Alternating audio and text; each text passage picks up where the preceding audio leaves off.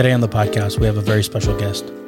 She's a family and systemic constellation facilitator, founder of Mosaic the Movement, and creator of The Missing Link, my friend, Michelle Bleckner.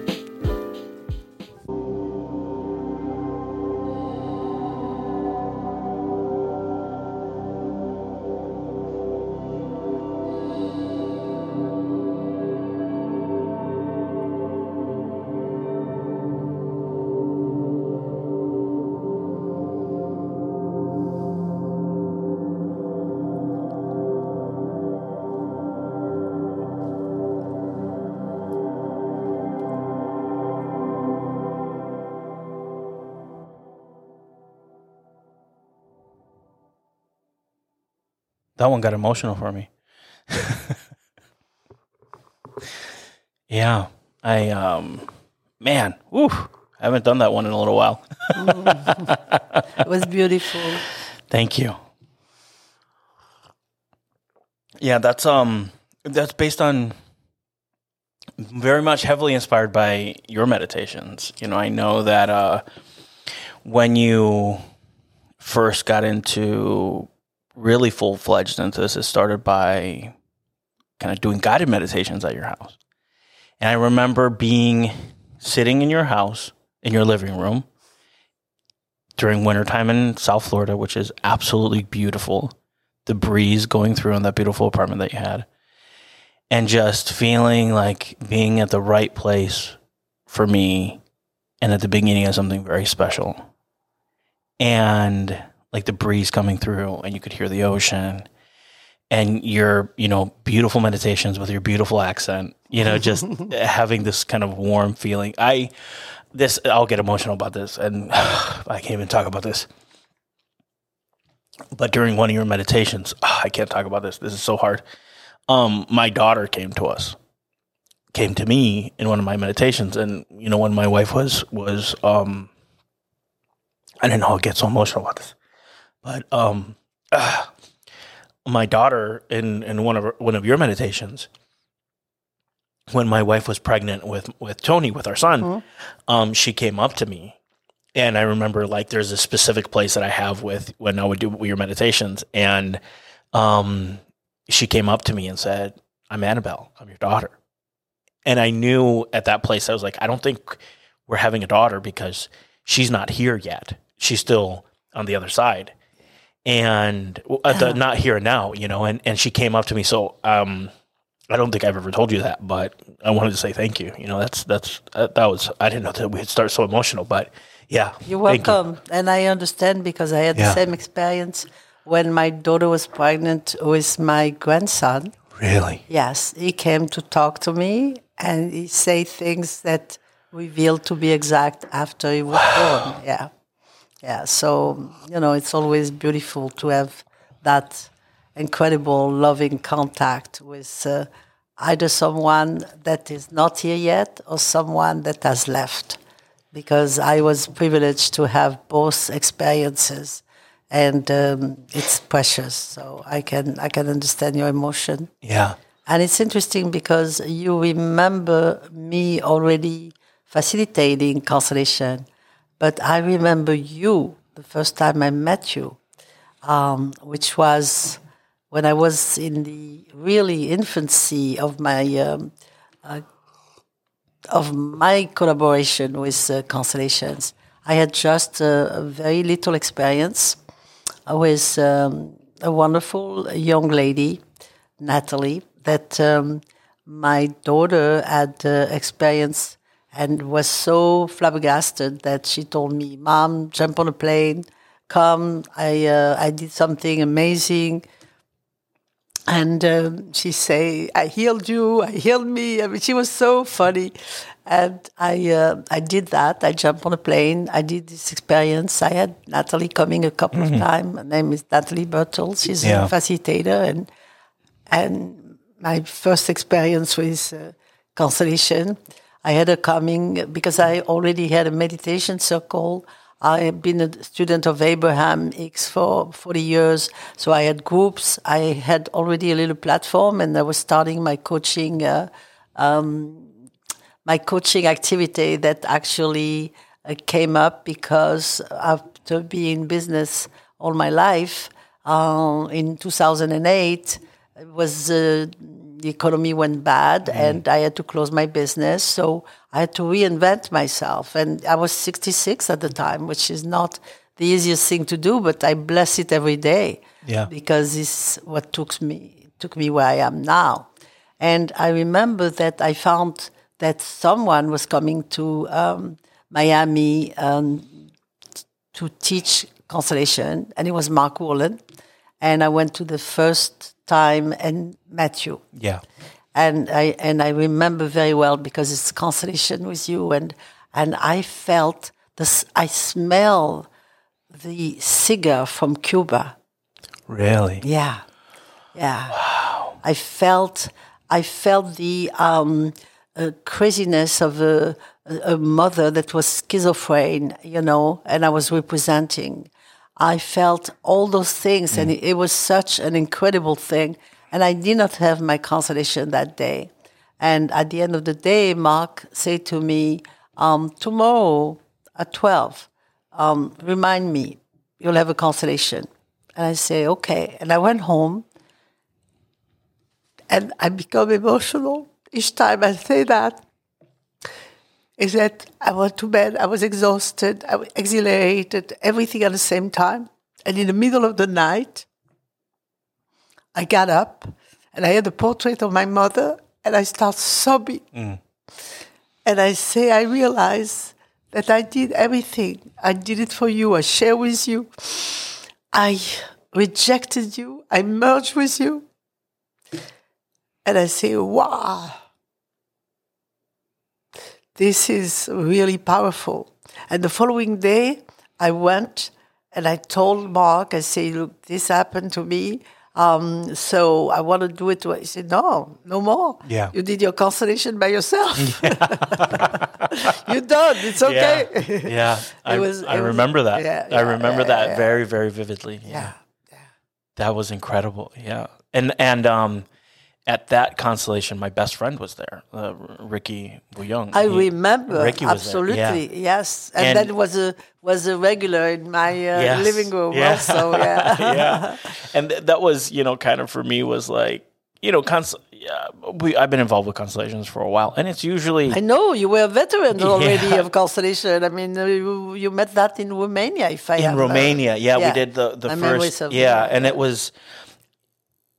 It's such a women-dominated, kind of world, and it's... And not anymore. Not anymore, yeah, exactly. Not anymore. Actually, in my recent... but I should not say that because they did not know. They did not know. They did not know. But it was a very good balance. And I thought I would be mainly men. Yeah. Because of the nature of the of this event, And interestingly enough, it was a good balance, which I love. That's good. Yeah. Yeah, that for me was for many years I would be the only guy and I would represent father, son, brother. It'd be like the honey like all the male male energies of constellations on a regular basis. And I always thought it was funny that the median age and the sex was always, I was like, oh, okay, so this is something that people get into later in their life, and a certain kind of energetic representation is part of this. And then it was like all these people, and then Ricky and I were, I think it was 10 years ago, so we were like in our late 20s, and just kind of these two kids sitting there like, going through this process. Yeah. I mean, when you were exposed to constellation, you must have been a kid. Oh, I was 24, so I was very young. I had just gotten out of a... I even thought that you were younger than that. Yeah, I had gotten out of a... My mom had come up to me and she was like, I did this work, and I talk about this a lot, and I was like, oh, so my mom and my sister joined a cult and they're crazy.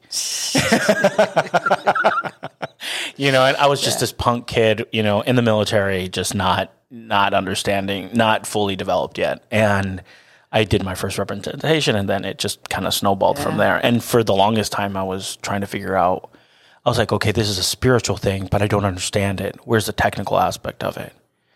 And then, through Mark Wolin and Rupert Sheldrake found the technical side, which was... Yeah, and it's technology, really, because it is a modality of therapy. I mean, therapeutic philosophy, but it is therapeutic, And that's the, just kind of looking at it, back at it, and I was like, wow, it's like we've...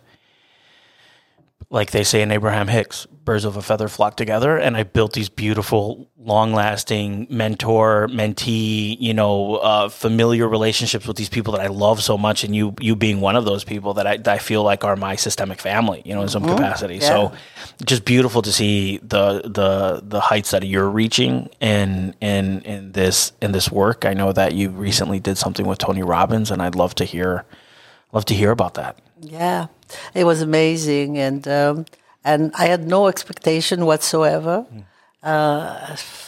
only to be there and do my stuff, and whatever will be, it will create some kind of expansion for this work that I love so much, and kind of having some handicap, because not only, look, I'm going to be 80 in 4 months. And Mazel tov. Thank you.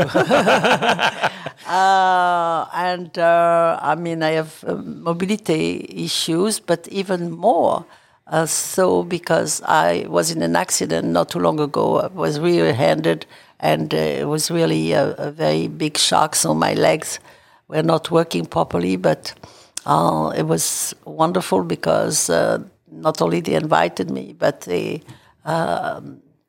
allowed me to come with somebody to help me, which was my daughter, and it did a wonderful, it had a wonderful effect on her as well, which she is the one that took me there, and taking her there in something like this was really powerful, even for our relationship. And our mother to daughter, our business relationship, our everything. So it was a great experience in a beautiful place, which is always nice, with an incredible, wonderful group of souls. And, I mean, look, I knew Tony for a long time, not personally, but as the wonderful motivational speaker he is. I made a joke, and I told him when he presented me on stage to this group, I say, I must be psychic, because you see this guy, I saw him when he was 25, and I say, this guy's going to go far. So I must be psychic, And which is true. I mean, a friend of mine say, look, I know you're interested by all this stuff, and you're really converting me a little bit, because he was a friend of ours, a business associate of my husband. And he says, this guy, okay, I heard of him, and he's going to be in New York. You want to come with me? And I say, sure. And the rest is history. And I was in the crowd 7 years ago with Date with Destiny. It was the last time that I was in a crowd with him. It was like amazing. And when by the wonderful beautiful universe that we live in, when you put out, and I am a big believer in intention. My intention was never to say I want to be in Tony Robbins, because I would say I cannot believe that. So it would not have been tangible. But my goal was to really globalize this work. And this was the reason why I created Mosaic at the time, which was Mosaic, the movement, where I invited a lot of teachers from all over the world to come to Miami. It was Miami Organizational Systemic Approach for an International Community. And the vision came to me back from a trip to Slovenia, where I went to, it was a World Conference. And what was really amazing for me was that I think it was more than 100 people, maybe 200, I don't remember exactly the number, but it was nobody except the group that had come with me that was from United States, except Ivan Pollett, Yeah. which I thought I was meeting for the first time. Actually, it was not. I had met him before, but I did not remember. He did not remember either. I had met him in Omega a couple of years previous to that. A few years previous to that, to something that Susie Tucker had organized because Bert Hellinger was supposed to come, and he didn't.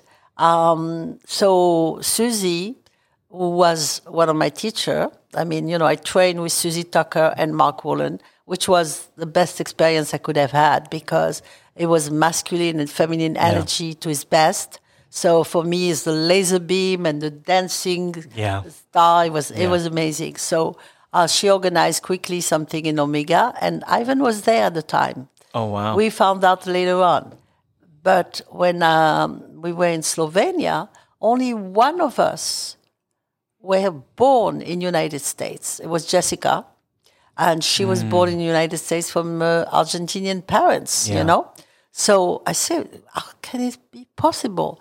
It was nobody French either, except a lady that I had met in Miami and live in Singapore, and I had told her about it, and she joined us there.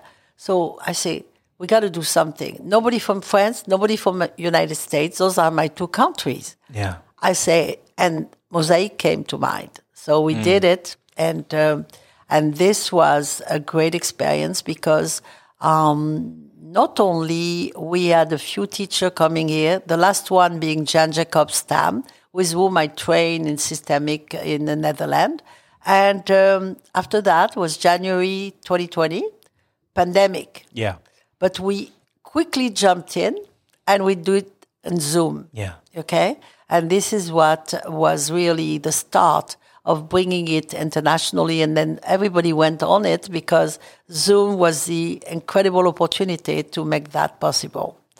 The fact that Constellation works on Zoom defies all logic. Yeah.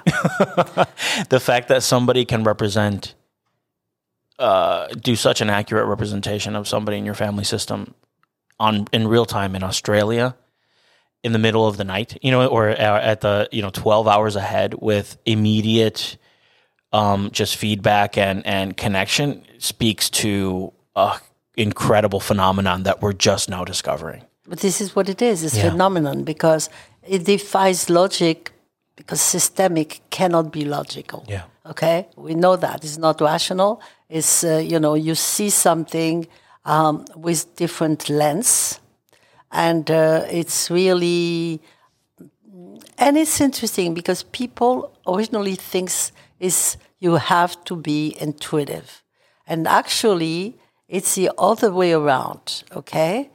The field makes you intuitive. It's not you being intuitive, being in the field. It's the other way around because it's a phenomenon. Yeah. You see? Yeah, for me, it's like I just need to shut up. It is the more I shut up, the more the information comes up. And it's like tuning a radio into the right frequency. It's like, okay, boom, I'm right there. And getting out of my head. And it's like, as soon as I do that, the intuition comes out. And it's like, what, after I recently did a couple sittings with the medicine. And after that, I have this phenomenon that happens to me that if I'm talking to somebody, I have an age that pops in my head. And that age, it's like, what happened around this time during that age? And I'm like, it's this happened. Yeah. And it's like, you should look at it, it's like, I don't know how it happens. I can't explain it. It's like facilitating. I have no idea where it came from, but it's this emergent truth. Yeah. But, you see someone all of a sudden sitting down and look like a child. So you know that something happened as a child, you know. And using numerology, the beauty with Constellation is that really every facilitator gets its own niche. Yeah. Because I use universal law, I use numerology, I use astrology, I use everything I like and I gather all my life, So I'm not going to facilitate the same way at 80 that somebody's going to facilitate at 25. It doesn't make us good or bad or better or worse, but it's just who we are. Just different. So we're different people, and this is what I always loved about Ellinger, is his spirit of saying many flowers will bloom. And this is what I see. And every time I see the work of a different facilitator, I say, this is good. And it makes me feel good to see the expansion in my lifetime from the time that I start, which was more than a decade ago, and today. So, and seeing this beautiful work, first when I enlarged to systemic, from family constellation, and I remember when this happened. I got called to go to a workshop. Gunther Weber was doing it in upstate New York. It was convenient for me. I did it, and I say, wow, where can I do that more?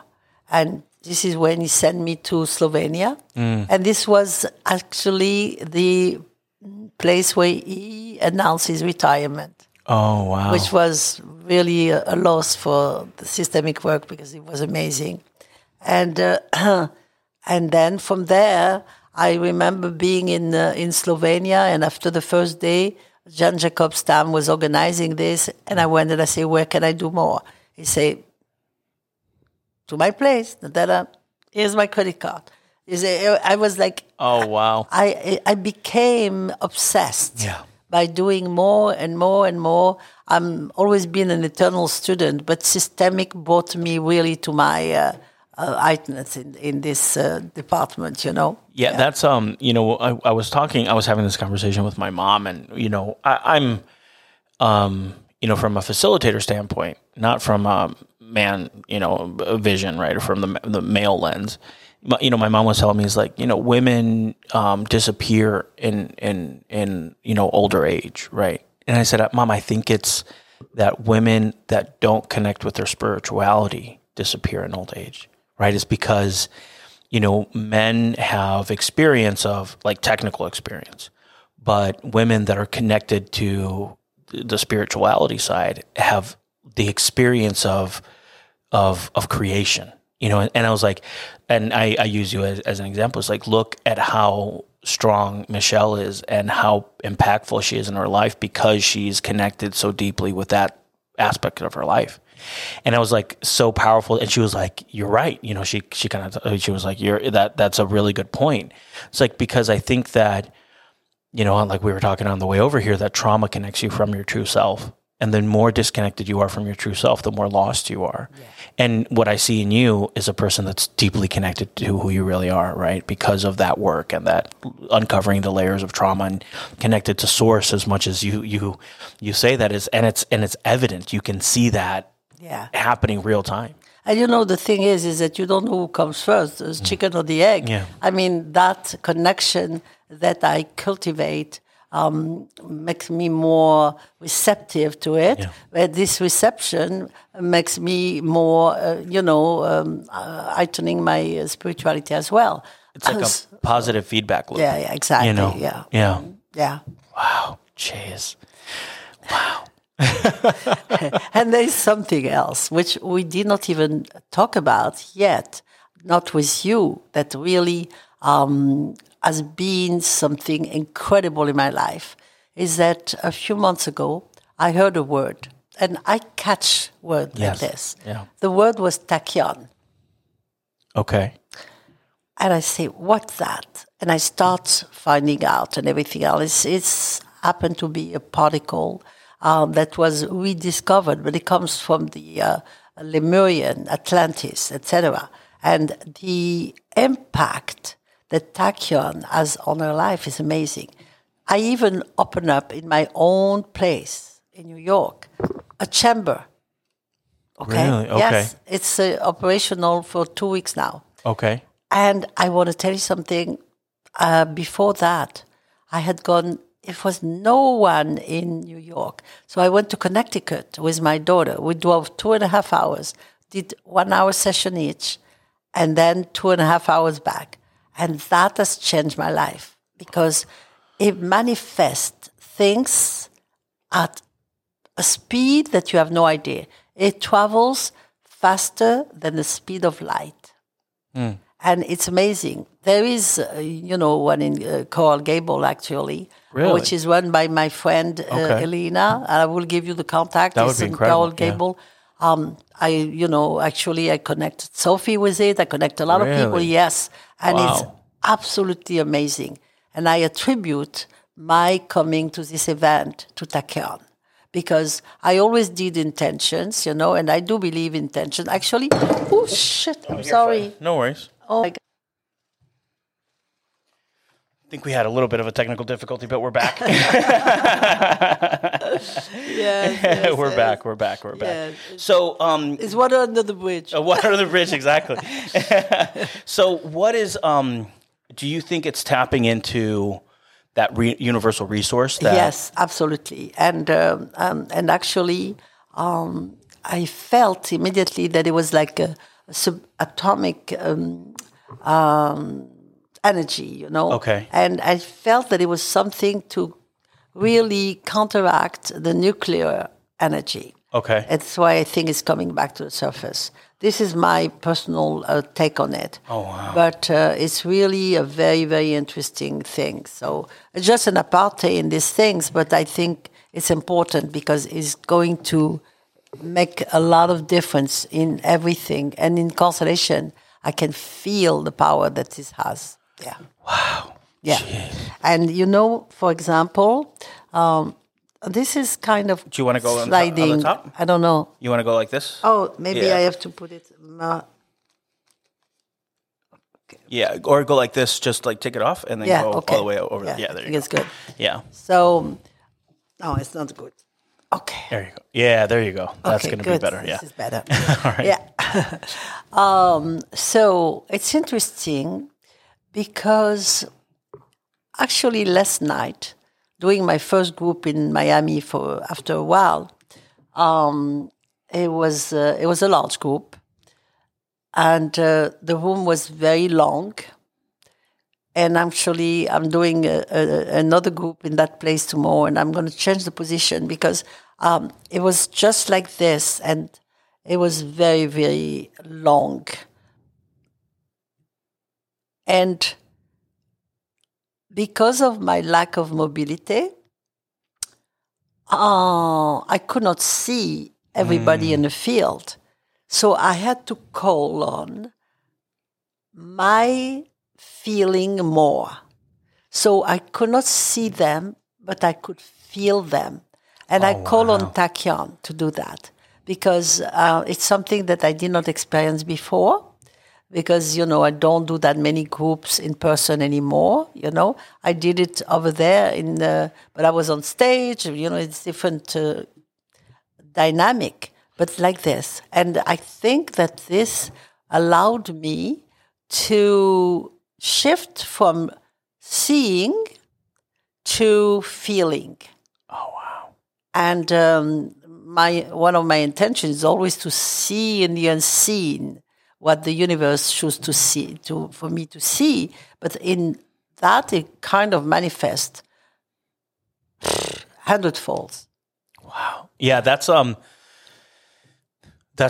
beauty of the constellation is like seeing the unseen. Yes. It's like that, like seeing the stuff that you don't see there. And what ends up happening is like, I've seen you do this 100 times. Somebody's doing their intake, their interview. It's like, and for people that don't understand what constellations are, it's literally it's a circle of people that are all sitting in basically like a AA meeting circle or an Al-Anon circle. And there's somebody that's a facilitator, and Michelle is a brilliant facilitator.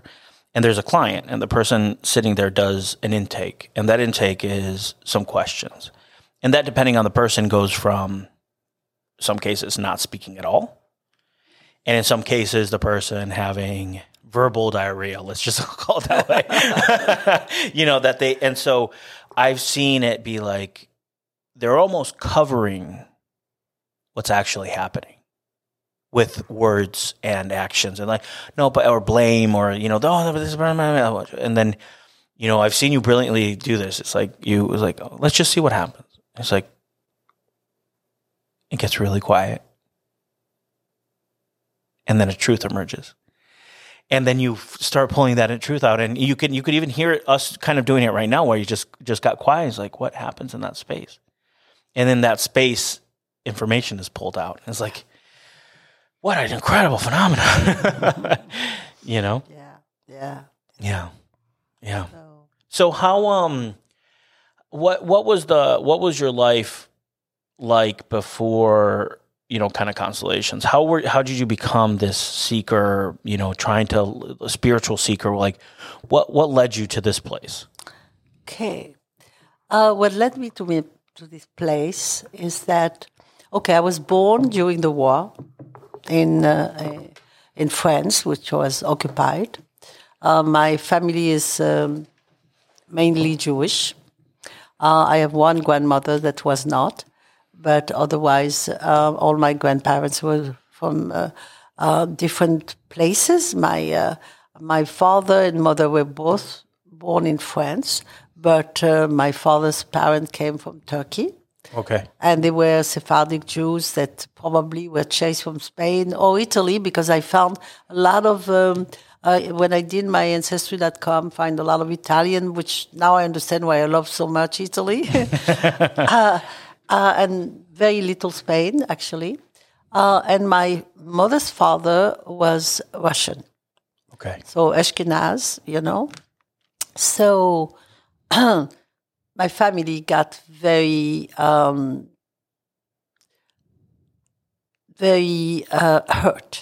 by the war. Okay. For many reasons, not just the fact that they were Jewish, because my grandmother's place, my grandmother was not Jewish, her place was bombed by the Americans because there was a factory, a home factory, ammunition in her neighborhood. And my mother's younger sister, who had just gotten married and was pregnant, she was 18 and a half. She died in a bombing with an unborn baby. They tried to save her and could not. So beside that, there is some very interesting phenomenological date and mark in my history, because my parents got married July 16, 1942. And that date is a very historical date. I don't know if you're aware of something called La Rafle, which was the gathering where they took all the Jews that they could find. They put it in a place called Veldiv. For 3 days, a lot of them died because they did not give food or bathroom or anything. And then the one that survived, they took them to Auschwitz, and they never came back because it was very early on. Yeah. So what happened is that one of my uncle lived in Paris, and he was going to the wedding, but his wife did not want to go because she felt it was dangerous to cross France at that time. And that's the middle of the war. I mean, that's middle of the war, yeah. And so she said, no, I'm staying here with the children. So my uncle went to the wedding and survived, and his wife and children got taken and killed. Okay? So this was the day of my parents' wedding. Oh, wow. Okay. So both the most beautiful moment and the most tragic moment. Yes. Okay? So that was the start of my... Because, as in Constellation, we learn that we learn something that is scientifically recognized, because I'm not talking. This is Bruce Lipton, Bruce Lipton, in his book, Biology of Beliefs, explained that when your mother was an embryo of 5 months in the belly of your grandmother, the egg that will be you is already there, the stem cells. And this carry a lot of things. We're not going to get into that. I did another podcast recently where I tell about the story, but we're not going to go there. So what happened is, actually, since I have 20 years older difference with my mother, exactly, she had a birthday in the hospital after I was born, like 3 or 4 days later. So I'm 20 years apart with my mother, and I'm going to be 80. Actually, I'm going to be 100 years old in this earth. Yeah. You see? So not only I lived through World War II, but I was in the womb with my mother in 1922. Wow. So just after World War I. Yeah. And all the things that it entails, because of what happened in France at that time, and especially persecution, okay? Persecution of most of my family. Because my father ended up going to Auschwitz, my grandfather to Birkenwald, and all that is in my DNA. And we're talking about, epigenetic. Yeah, epigenetic So it's not inheritance, just the blood, it's whatever was going on around, you see? So all that to tell you that actually I've been living all those traumatic events through, and my survival mechanism, because as you know, there is 3 survival mechanics in the system, okay? So we never talked too much about my grandmother's loss during the war of a child because it was too painful. Yeah. Okay. We don't talk about people that are rejected from the system because it's too shameful, people that have done things that are not right. Or, my father, for example, was he was sent to Auschwitz because one of his friends saw the opportunity to get money. They were getting money to denounce Jews. And they did not know. He certainly did not know that he was going to go to a place where he might starve to death or things like that. But the thing is, he owed him money. He was getting money. It was a good opportunity, So all those things, you see, that are part of the system. When my father came back, I was 2.5-year-old. So your father... My father was sent to concentration camp, and he survived. He came back. He was 70 pounds. I mean, he was really... And you and your mother had been able to escape in some capacity, or... My mother was hiding me. I mean, my main name was Cohen, so it was difficult to really... We went into different name. I mean, there was a lot of different hiding, and oh my God, it was a nightmare for my mother. She was 21, and she had her mother in a hospital for 1 year. She lost her sister. Her father was, in jail, and her husband also. I mean, it was terrible, and all because my grandmother was not Jewish. Money, jewelry, everything was hidden in my grandmother, and then it was under the crumble of the bombing. Yeah. Okay. So what happened is that I put a label on me of survivor. And as we know, labels are really a killer because you see, I was very, very interestingly enough, I became spiritual because religion was not really part of my family. My father came back. Could imagine why, right? When he came back, he said, God doesn't exist. Yeah. He could not allow things like that. My grandmother was very religious, Catholic, so I would go to church with her to put candles, whatever. We went to temple for Yom Kippur or, things like that because my aunt was following the traditions. So I had no religions. I had nothing to really hang on to. And I was scared to death about death and everything else. And what happened to me around the time I was in my late 30s, I had a couple of very strong psychic experiences. I was spending some time in Florida at the time. I lived in New York, but I was in Florida. And I woke up 6 o'clock in the morning and I told my husband, oh my God, my grandmother passed away. He said, what are you talking about? I said, no, I just saw. He said, you had a bad dream. I said, no, I'm telling you, she gave me the message. She was beautiful. She was happy. And I know she died. I called my mother in France and she had died exactly at that time. And then I had another experience where my father was very sick. He was young. He was 60 at the time. He was very, very sick. We knew he would not make it. I stayed with him, and then I had to come back. I had a kid. I had a store. I had my husband. I had to come back, and a few days later, my brother called me, and he said, Daddy's in a coma. You got to come. So I just left, and I got there, but too late.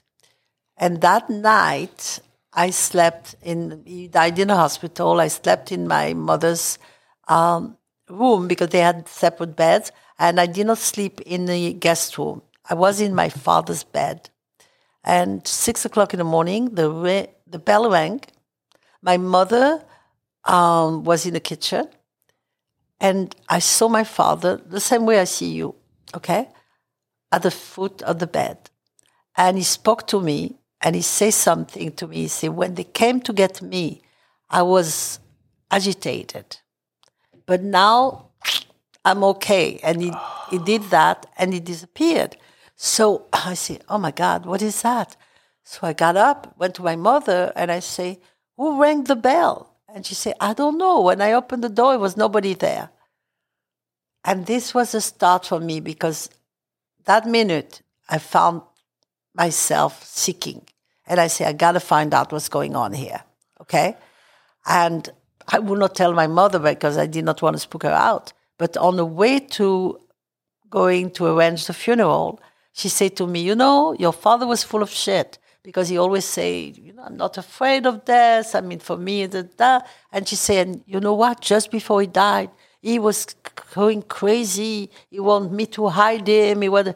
And then I told her. So I understood why he came, to give me the message to reassure her. You see? I say, he's fine now.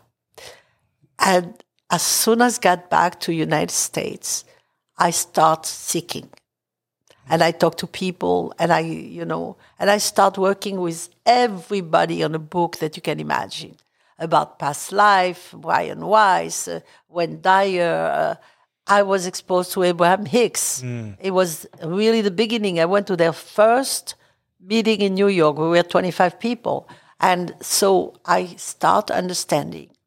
And the thing with constellation is that I became a great manifester because I knew the laws, I applied intention, but sometimes, somehow, it would go down and, I would resurrect. It's exhausting. Yeah. It's exhausting. So I say, this is crazy. Why? I've been such a good student and everything else. And you know what? This is when I was exposed to constellation. And as you know, I call it my missing link. Yeah. Yeah. The missing link, yeah. The missing link. The evolutionary force. Exactly. Yeah. I understood the unconscious is more powerful than the conscious. I realized in my first constellation, seeing all those people laying down on the floor, and my representative crying and embracing them, and I say, what's all about, And I understood that actually it was all the children from the Holocaust that had died when I did not. Yeah. And I realized that minute that I had to do something about. And this is why I'm doing this work, in the honor of the people that could not make it. Because there's always a reason. It's such, synchronistic that the story of your origin comes back to this German man that created this work. Yeah. That, it's like, I know for people that are Holocaust survivors or that come from that lineage, how difficult it is to be disloyal to their family system and be the brave ones that heal that system and, go to Germany in many cases with Bert and Sophie and, go to, and we'll get into the poem here because I think it's so synchronistic that we're having this conversation is that, especially on Veterans Day, it's Veterans Day and Charlie and your husband was a veteran and World War II and he how passed away on the 12th of November. Yeah. It was very interesting because the day after Veterans Day of 2018 was 2018. Yeah. Yeah. Yeah. It's just so synchronistic that your life has had this journey that, is coming full circle and out of like what we were talking about on the way over here, it's like out of the ashes of trauma, these beautiful things come out of it. It's like, it's so powerful. And every iteration of us gets a little bit better, Can I read the poem? Sure. So, something that I want to say is that my father was amazing for that because he never condemned the German people. He say that he saw them suffering, and actually what he was deploring is that the politics, and even when people will talk about Nazism and everything else, and he say those people, they were hurt people that were hurting people. Yeah.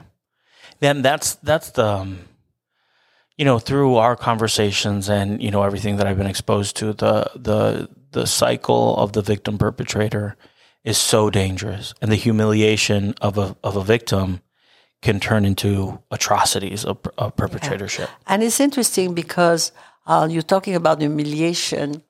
When I found out actually recently, because I always were kind of revolted by tattoos, okay?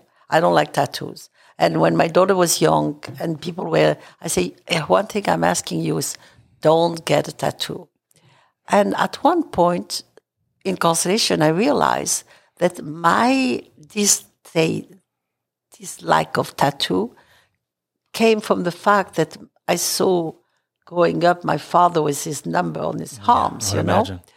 And then, because I don't know much about religion, I found out that they did it purposely, the tattoo, to desacralize the bodies of the Jews. Because in the Jewish religion, they say that if you do something to your body, like a tattoo or piercing or whatever, then you're not allowed to be buried. Yes. In the Jewish cemetery. Yeah, which I did not know. Yeah. And I say, oh my God, now I realize all this resistance that I had for it. So it healed me because now I don't care.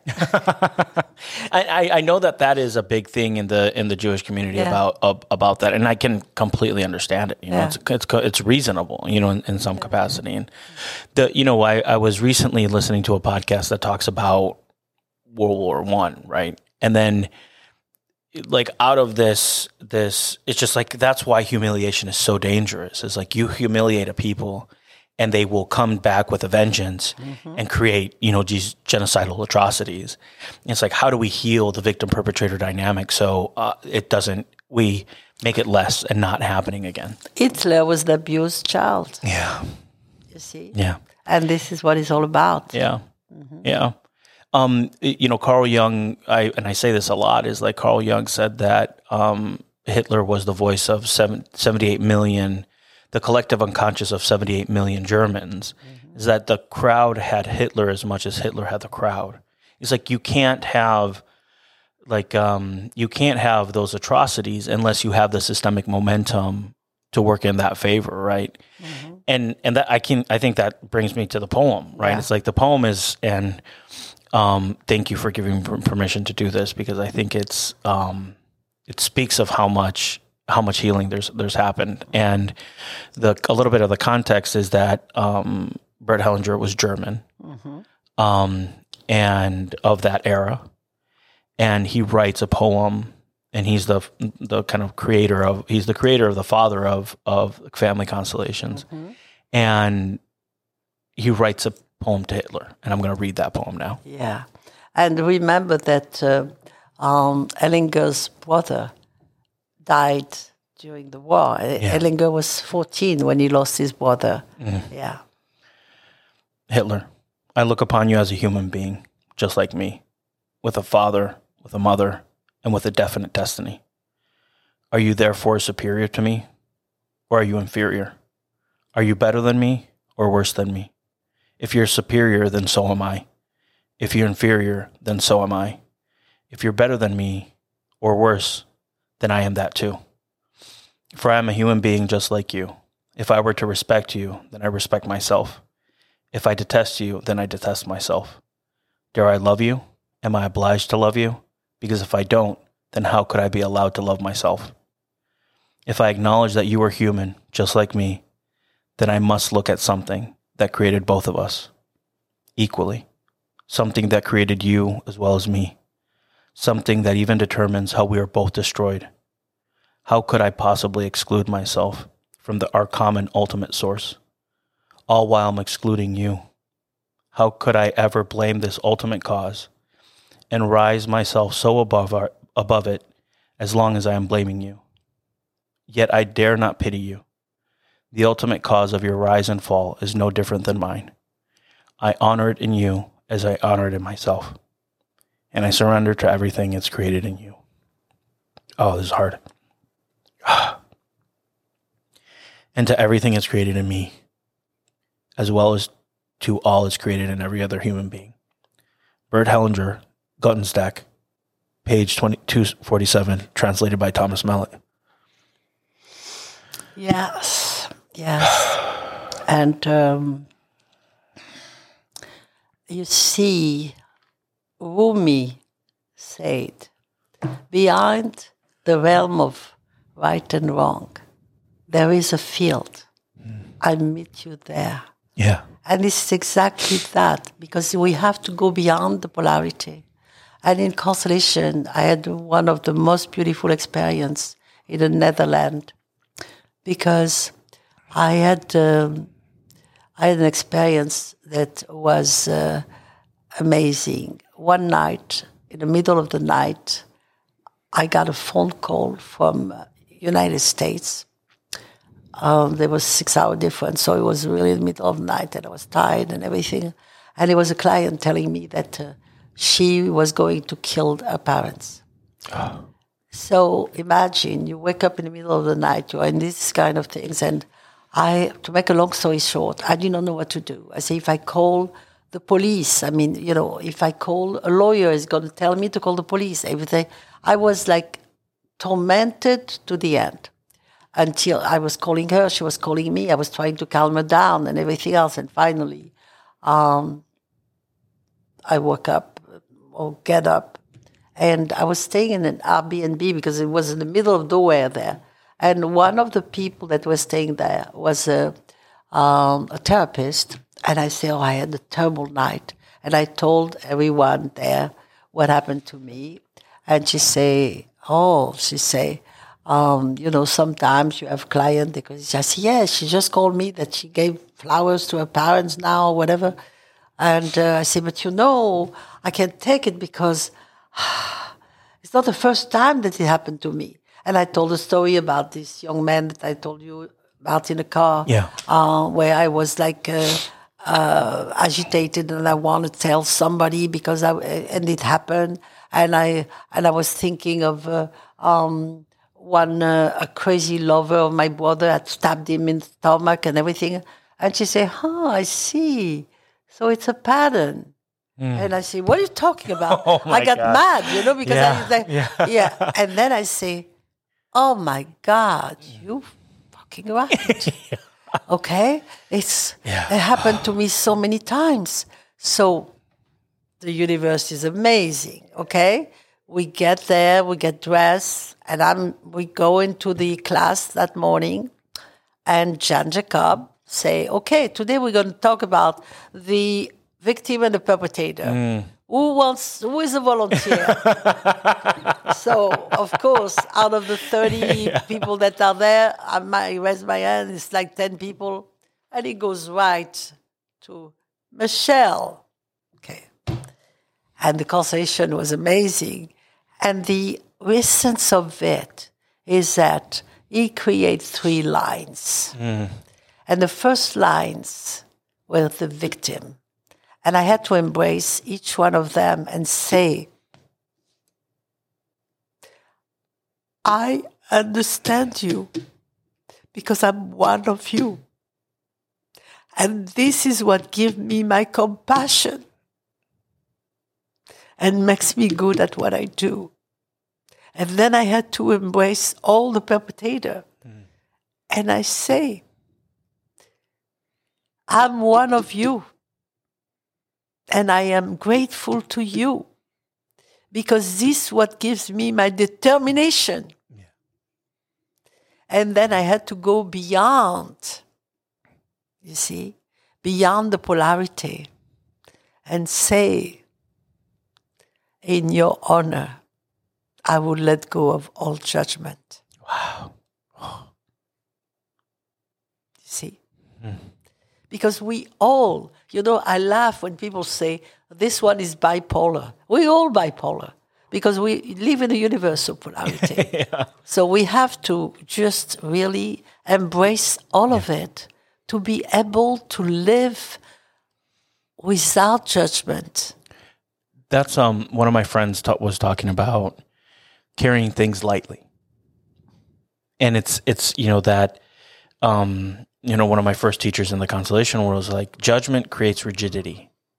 When you judge somebody, it solidifies your position with that person, sure, or that dynamic, or whatever that is, and you can't move from there. You're eternally tethered to that as long as that judgment exists. Yeah, you're screwed. But if you have opinion is fluid. Mm-hmm.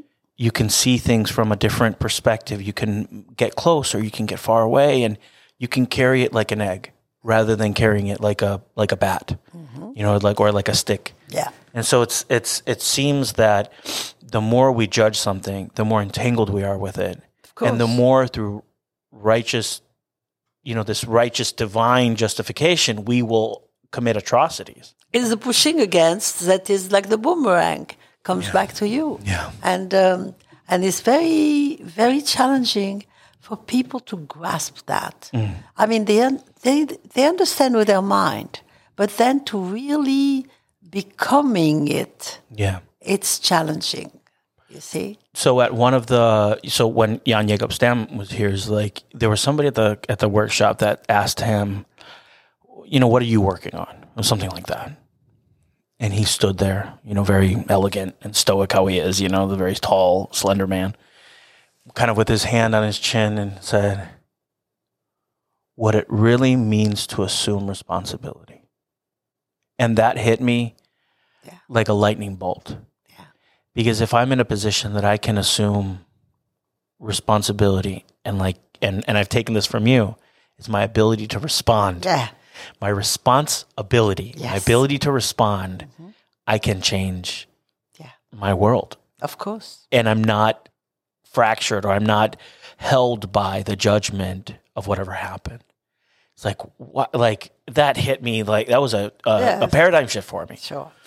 It was so powerful to say what it really is to assume responsibility. And I think that people that identify, and I think in going back to Nazi Germany, it was a complete and utter absolution of responsibility. It was to say, I'm so hurt that I can justify whatever that I can justify atrocities through these means.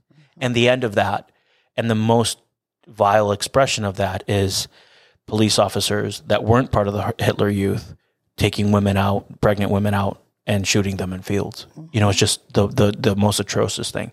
But also the most beautiful thing that you hear, moments of beauty that, like, Nazi guards would hide a girl or hide a child and take care of, or some, there's some humanity where all of the above. Yeah. My mother found both because she would go, when my father was arrested, she would go to the Gestapo headquarters there to talk. And one German told her, "Don't come anymore." He said, "Stay away." I mean, she was 20-year-old. You see, she was a child. And she said, "I want to talk to my husband. I want to say, don't come anymore, please." Say, "I won't be able to do anything for you." So it was humanity. Yeah. Because humanity is always there. Is all the above. Yeah. Yeah, that's the, I think that the work of, Constellation and stuff is just to take the intensity out of the systemic momentum. Yeah. It's that ebb and flow, that it's not as chaotic. And, I recently wrote an article about the victim and the perpetrators, like, just to make the engine that moves us forward less chaotic, and just take, there's always going to be a victim and a perpetrator, but it doesn't have to be, genocide and an absolution. It doesn't have to be that dichotomy. It can be somebody's an asshole today, and the other person is like, "Yeah, you always treat me like an asshole." Then they can figure it out, and then it be a little bit better every day. And we see that this dynamic of victim and perpetrator so many times just in relationships, where people play each other game, okay, and they don't realize, but what they're doing is that working for the system, okay, working to free the system of that. And sometimes it takes longer than others. I mean, so I know in my life I've been a victim and a perpetrator. I've identified with both, and profoundly identified with both, and I talk about that. And I remember a constellation that we did at your house, and I won't go into specifics about the constellation. I'll just go in specifics about my representation. And I represented. I was all in black, so I was wearing black jeans and a black T-shirt, and you asked me, "Hey, could you represent the perpetrator?" And I was like, "Yeah, I'll be happy to." I usually represent stuff. And the person that I did my first constellation, the first representation, the person was representing a population that had been victimized. And, the person looking at me was like, "How could you?" Like the sense of judgment that was coming through was so profound. And my stance as a representative was like, representing the perpetrator was like, "Who the fuck do you think you are? You need me as much as I need you. Like, we're the same. Like, who do you think that we're doing this thing for?" And then I did the same, and it was like the same dynamic in 3 different constellations. So, like, what the lesson that I learned from that was, it's the yin and the yang of the system, of that dynamic. The victim needs the perpetrator as much as the perpetrator needs the victim. Sure. I mean, they complete each other. Yeah. What you remind me of something else, and I don't know if you were in that constellation, but it was very interesting. We did a constellation that was completely blind. No one knew who they were. It was asked by someone that was one of our mutual friends. I don't want to say name, but it was asked because he was interested in the dynamic as a writer. Mm-hmm. And we constellate on John Kennedy assassination. Oh my gosh. Wow. And it was amazing because the person that represented conspiracy, which actually was in my group yesterday, she was standing on the highest chair was there, and she was saying, "I overlook everything. I am the most important person here." And the thing is that we put Kennedy and Oswald, okay? Mm. And each one was at one part of the room. This is where they went. And then they were slowly coming to each other and embracing each other. Oh. It was amazing. Wow. This was one of the really... I love cultural, societal constellation. We did constellation on the purpose of Trump. We did constellation on the purpose of COVID. We did constellation on all those kind of things. And you see that there is a purpose each time. Every time there's a purpose. Every time there is a purpose, you see. And this is what is fascinating for me. I love this type of constellation. Yeah. Yeah.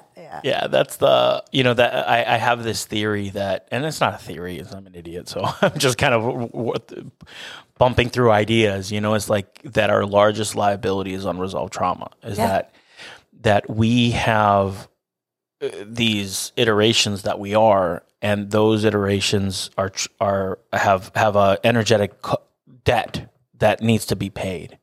And it either gets paid or it gets paid partially, or a little portion of it, or a big portion of it. And every little iteration makes the system a little bit better. I think, and I'm going to probably butcher this, but I believe in Judaism. There's a theory or a concept that everything boils down to one person, and you might be the 1.00, like the 0.1% that needs to do the right thing. Yeah. And that has an effect on the trajectory of the universe, right? There's something that say, if you save one person, you save the world. Yes. Yeah, something like that, And which I do believe that the contribution, as minimum as it can be, is valuable. Absolutely. So it's why every time that you do this type of intervention, you get something done. Yeah. It's a contribution. Yeah. Because we're all connected. It's a work of like micro movements that create, the ship that moves the ship, a quarter of a degree the other way, and you're 200 years later in a completely different trajectory. Mm-hmm. Yeah. And if you look at human history, the time of Christ, or before Christ was atrocious, and then it's the Dark Ages were a catastrophe, and then it gets the 1900s, and it gets a little bit better every time. Yeah. And we know that, they always say the flip of the wing of a butterfly here create a tsunami there, So I do believe that we all have a part. We're not here by chance, and we can take the opportunity or not, or whatever it is. But we all have purpose. We are born with a purpose. Yeah.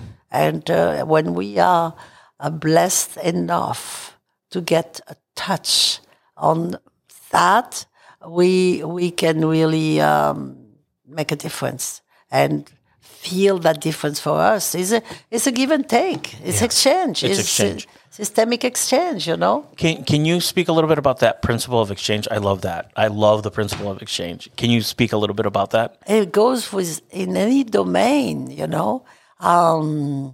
you give a little more, you take a little less, but you very conscious of not. I love, there is an exercise, I don't know where I learned it. You see, I work with so many different teachers, which is what I love. Ellinger, I worked twice with him. Once in Spain, one in Mexico, I love, even Sophie Ellinger. A lot of people are not that great. I love her. I think she's great. I love different aspects of constellation, And she is very tough and very perpetrator type of person, But I think that this is what makes and gives her strength, But what happened with exchange is that the one that gives too much and the one that get too much, they enter in a relationship that is unhealthy. There is a beautiful exercise that I do sometimes when I see that there is an exchange issue, is that you take two people, and you say, okay, so one is the recipient and one is the giver. And I say, get something in a room and give it to that person, okay? And they start by giving the telephone, and then I say something else, and they give the hat, and something else, and they give the guitar, and the person starts to accumulate, and they say, "Can I put it down?" No, you got to keep it. And at one point, they say, "I can't." Too much. Yeah. You see? And this is what it is: too much of good or too much of bad. Yeah. But there is that. So it has to stay balanced. Yeah. You can give a little more, you can take a little less, but it has to stay balanced. And I think at its core, creating order is creating balance, is creating harmony, is creating that, it's like I did a podcast with Rupert Sheldrake's wife, with Joe Purz. Yeah. And they talk about, how they do these chants, right, and harmonies. And it's almost like everybody plays their part. Yeah. Not one's louder than the other, not one's quieter than the other. The beauty and the resonance comes from everybody participating, everybody doing their part, and creating something that is way more and speaks to a deep truth in who we are. Yeah. And it opens the portal to the collective. Absolutely. Because what it is that we all connected. We all each other's, okay? And if I don't like you, is the me in you that I see that I don't like, okay? So I have to work on that part, you see? And if I love you, is the me in you that I love that I see, okay? Yeah. So it's all about this interconnection, and let's start the movement. We're not stagnant because, when you do those exercises, I did one yesterday where you create two lines and then you look at each other, It's always a reflection. And you see people that stay away or people that come too close. I mean, and what is important is to understand that boundaries are for self. Yes. They're not against somebody else. Yes. They are for self. Yeah. Because it's important that we keep our place. Yeah. And when you see a system that is completely chaotic, if you put it in order, in that universe where we live, which is ruled by love and order, then you can achieve anything. Yeah. Anything. Yeah. Yeah. It's magic. Yeah, it's magic. It is. Yeah, that's the concept of like with boundaries you can bear weight and bear responsibility is such an interesting concept. It's like something that doesn't have, it's almost like a sandcastle. If you put something on top of a sandcastle, it's going to destroy itself, right? Yeah.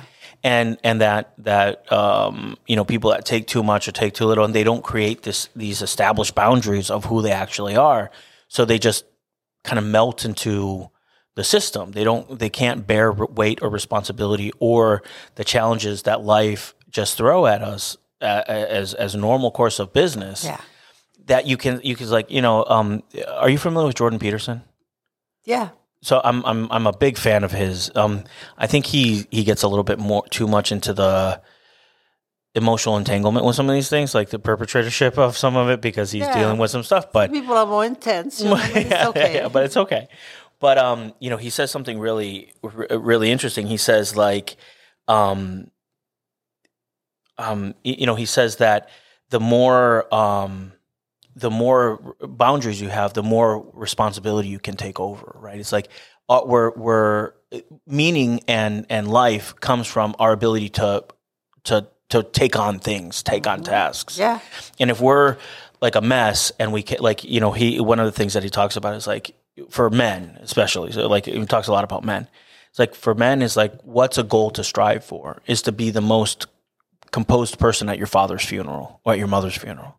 It's like at the most difficult time in your life that you have enough emotional restraint and that you have boundaries and you're solid in who you are, and that you can be a person that can be somebody to look at as bearing the grief and having an appropriate response to the grief and fully feeling the emotion, not feeling all the emotions, just being like, this is a person that I love, that I lost, and assuming that responsibility and bearing that weight and going through it right-sized. Being in charge. Exactly. Exactly. And not being like the wind, being wherever the wind blows, you kind of like go with that responsibility. It's interesting to look at it from that. It's the difference between the trees and the branches. Yeah. Yeah. The tree got to stay solid. The branch can kind of, can move around. But, like that dichotomy is like, but judgment is rigid as well. And opinion is fluid. So it's like, how do you kind of balance those two things? It's like, there's some core things that I am rigid about, and there's some things that I don't really I don't have an opinion one way or the other, It pays to be and have the ability of tightroper, like tightroper. Yeah. Yeah. Tightrope walker, tight. Tightrope walker. Yeah. To balance both of those dynamics. Exactly, absolutely. So, Michelle, what do you think is kind of the future or the next? What do you think the next iteration of this work looks like? The way I vision it, it's going to be what has started in a country like Mexico or even Brazil, where people are going to be so aware of the value of it that to be hired by a company, they're going to have to do constellation. Wow. Yeah. And it's happened already. And it's interesting because I was really, that I have a very large Brazilian community. Okay? Yeah. I love... Constellations are huge in Brazil. Yeah. They use them. I remember hearing that there was 3,000 facilitators like some 10 years ago. And I don't think it was 3,000 people in the United States that knew about constellation at the time. So it was like a joke, Yeah. But I think that it's taking really a big part of self-understanding and automatically, especially for business, because, and let's face it, every system is part of a larger system. Yes. But the system of origin, the one you are born in, is a permanent system. Correct.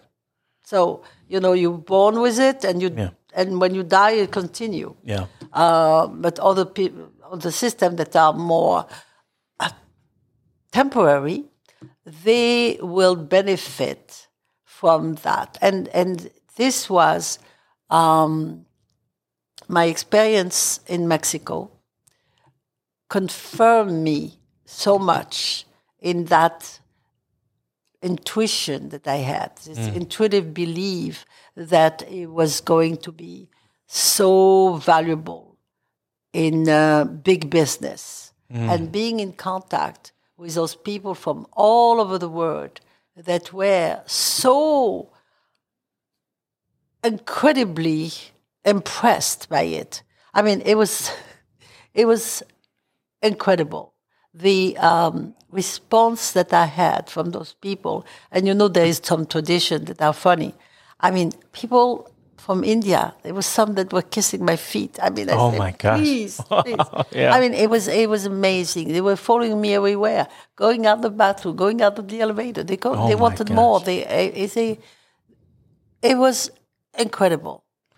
That's it's the funny thing about this is that we all kind of know it. The Holy Spirit, the ghost in the machine, karma.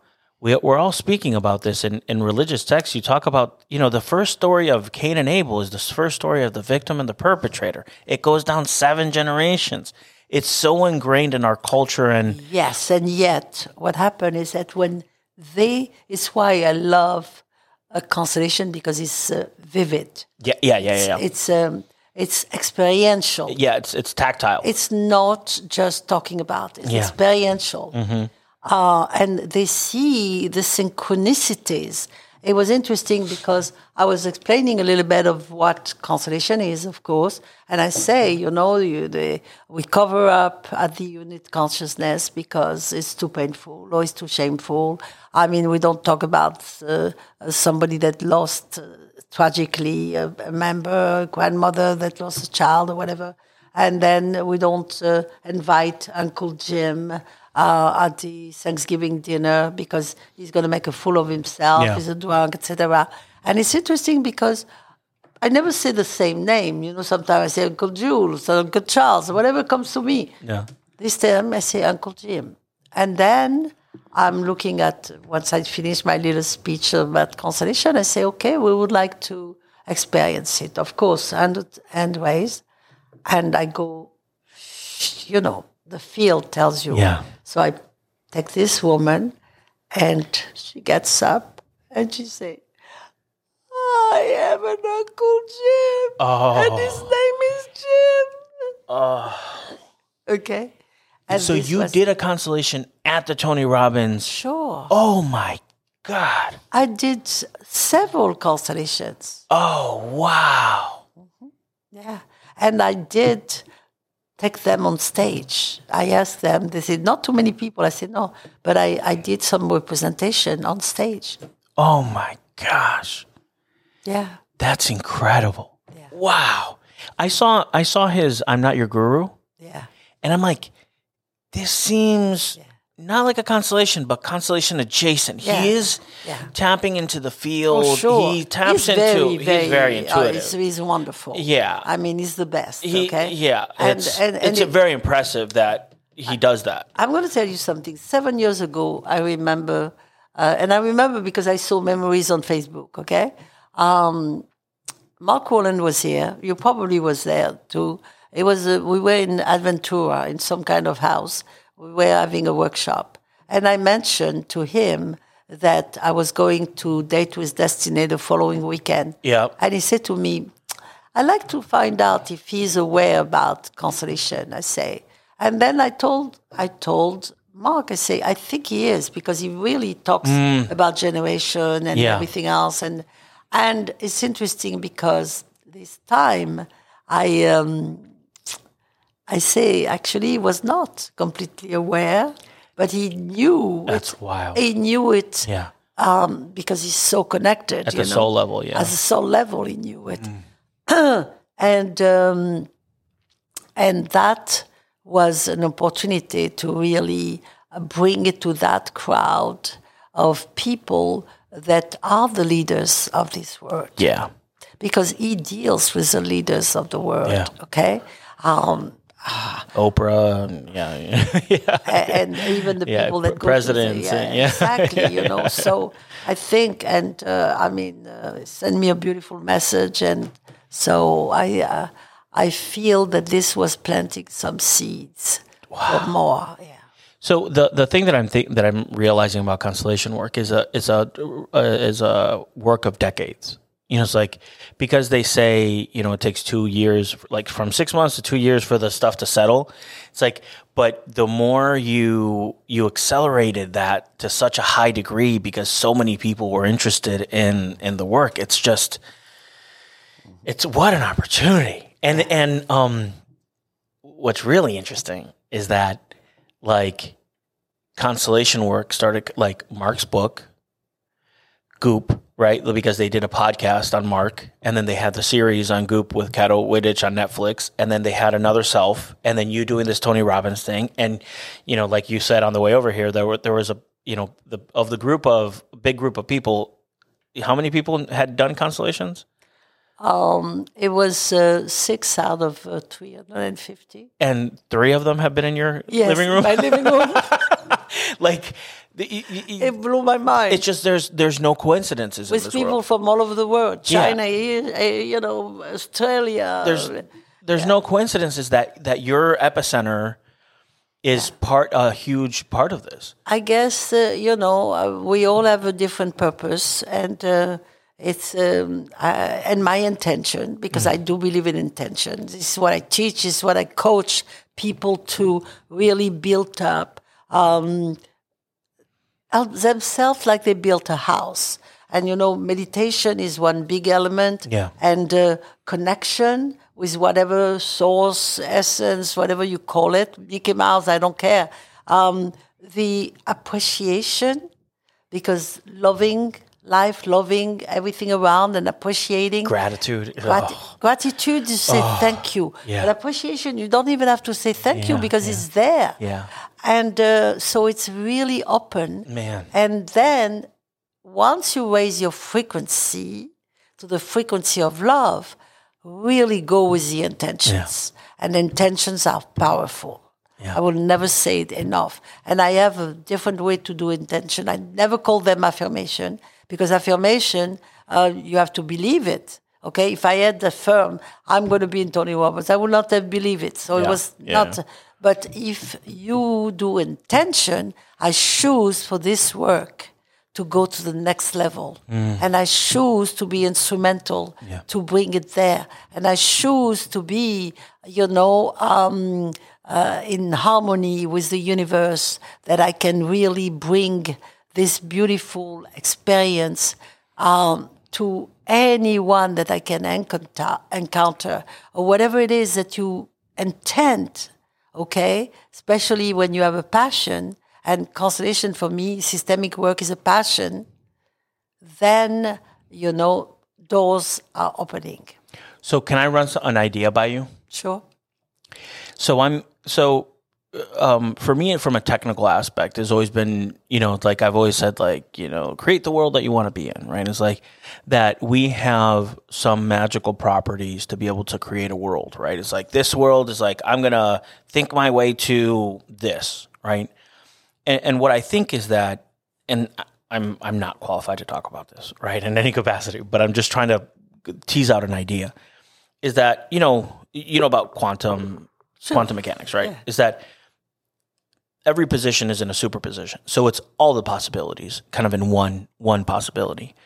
And if we're in a place of that higher frequency, we're able to connect with the opportunities and see the opportunities that come present in every single day, right?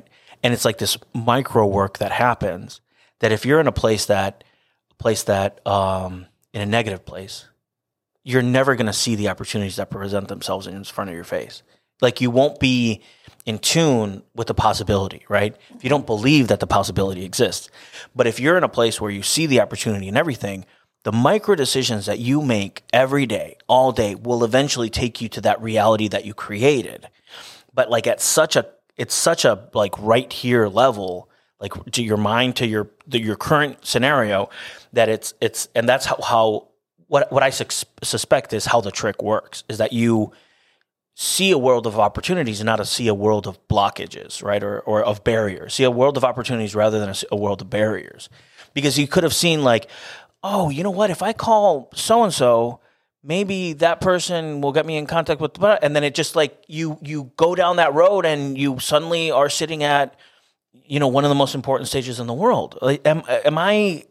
Yes. Am I crazy on that, or? My philosophy is that the universe is smarter. The universe is more creative.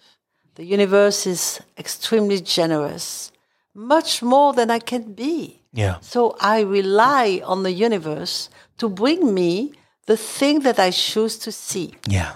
And sometimes there is things that I cannot see, but are a possibility of, look, everything is an idea before it comes matter. Yeah. Okay? So the thing is that it's abstract, but it's ready to be concrete. It's just one step away. And that step, every day I do intentions. Okay. And I say, I choose to be inspired and inspirational.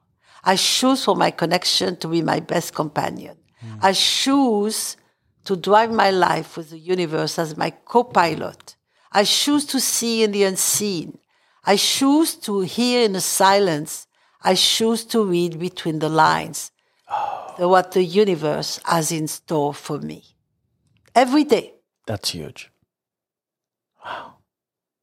I think that's a good place to end it.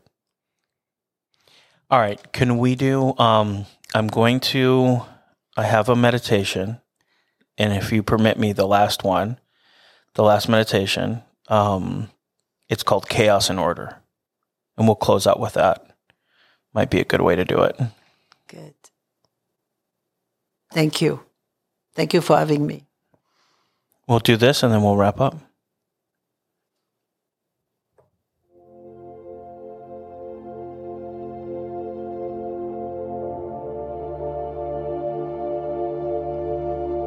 Dear Chaos, I long for your call of seduction, profound feeling of connection, the vastness of potential, creation and destruction, pulling at each other like a child leaving the womb.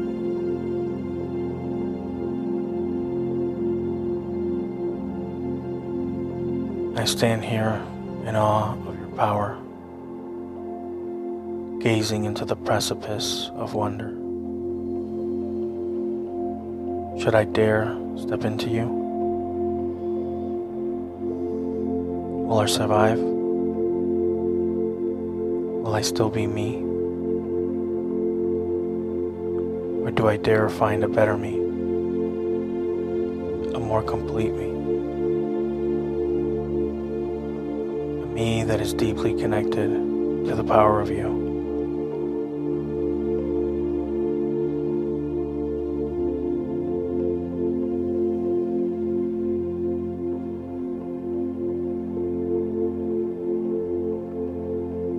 Dear Order, thank you. Thank you for permanence. Thank you for tempo. Thank you for allowing exploration. Thank you for the scaffolding to reach into the unknown. For the base where I can root the core of me. With you by my side, I can dare to dream, have the courage to transcend, because I know I'm safe. I know that I am loved, that I can always come home. I love you. Thank you.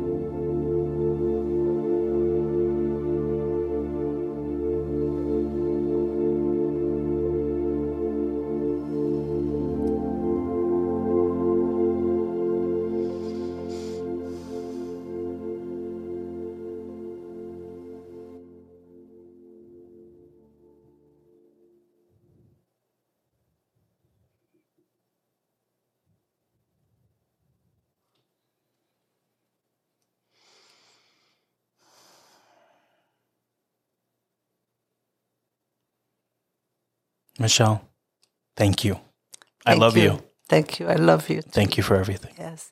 And I just want to say, recognizing the veterans today. Yeah. Recognizing you. Thank you. Recognizing my husband. Recognizing Charlie. Recognizing all the sacrifices before us. And with just a note saying that in his early 90s, he was able to heal a PTSD that he was carrying for so long. Wow. Just thank you to Constellation. And as he had started to have dementia, he was able to heal and not talk about anymore an incident that happened so long ago. That he was always talking about because it was so traumatic. Wow. He was able to heal it before he passed. What a gift. So it was a great gift. What a gift. Thank you. Thank you. Bless you. Thank you.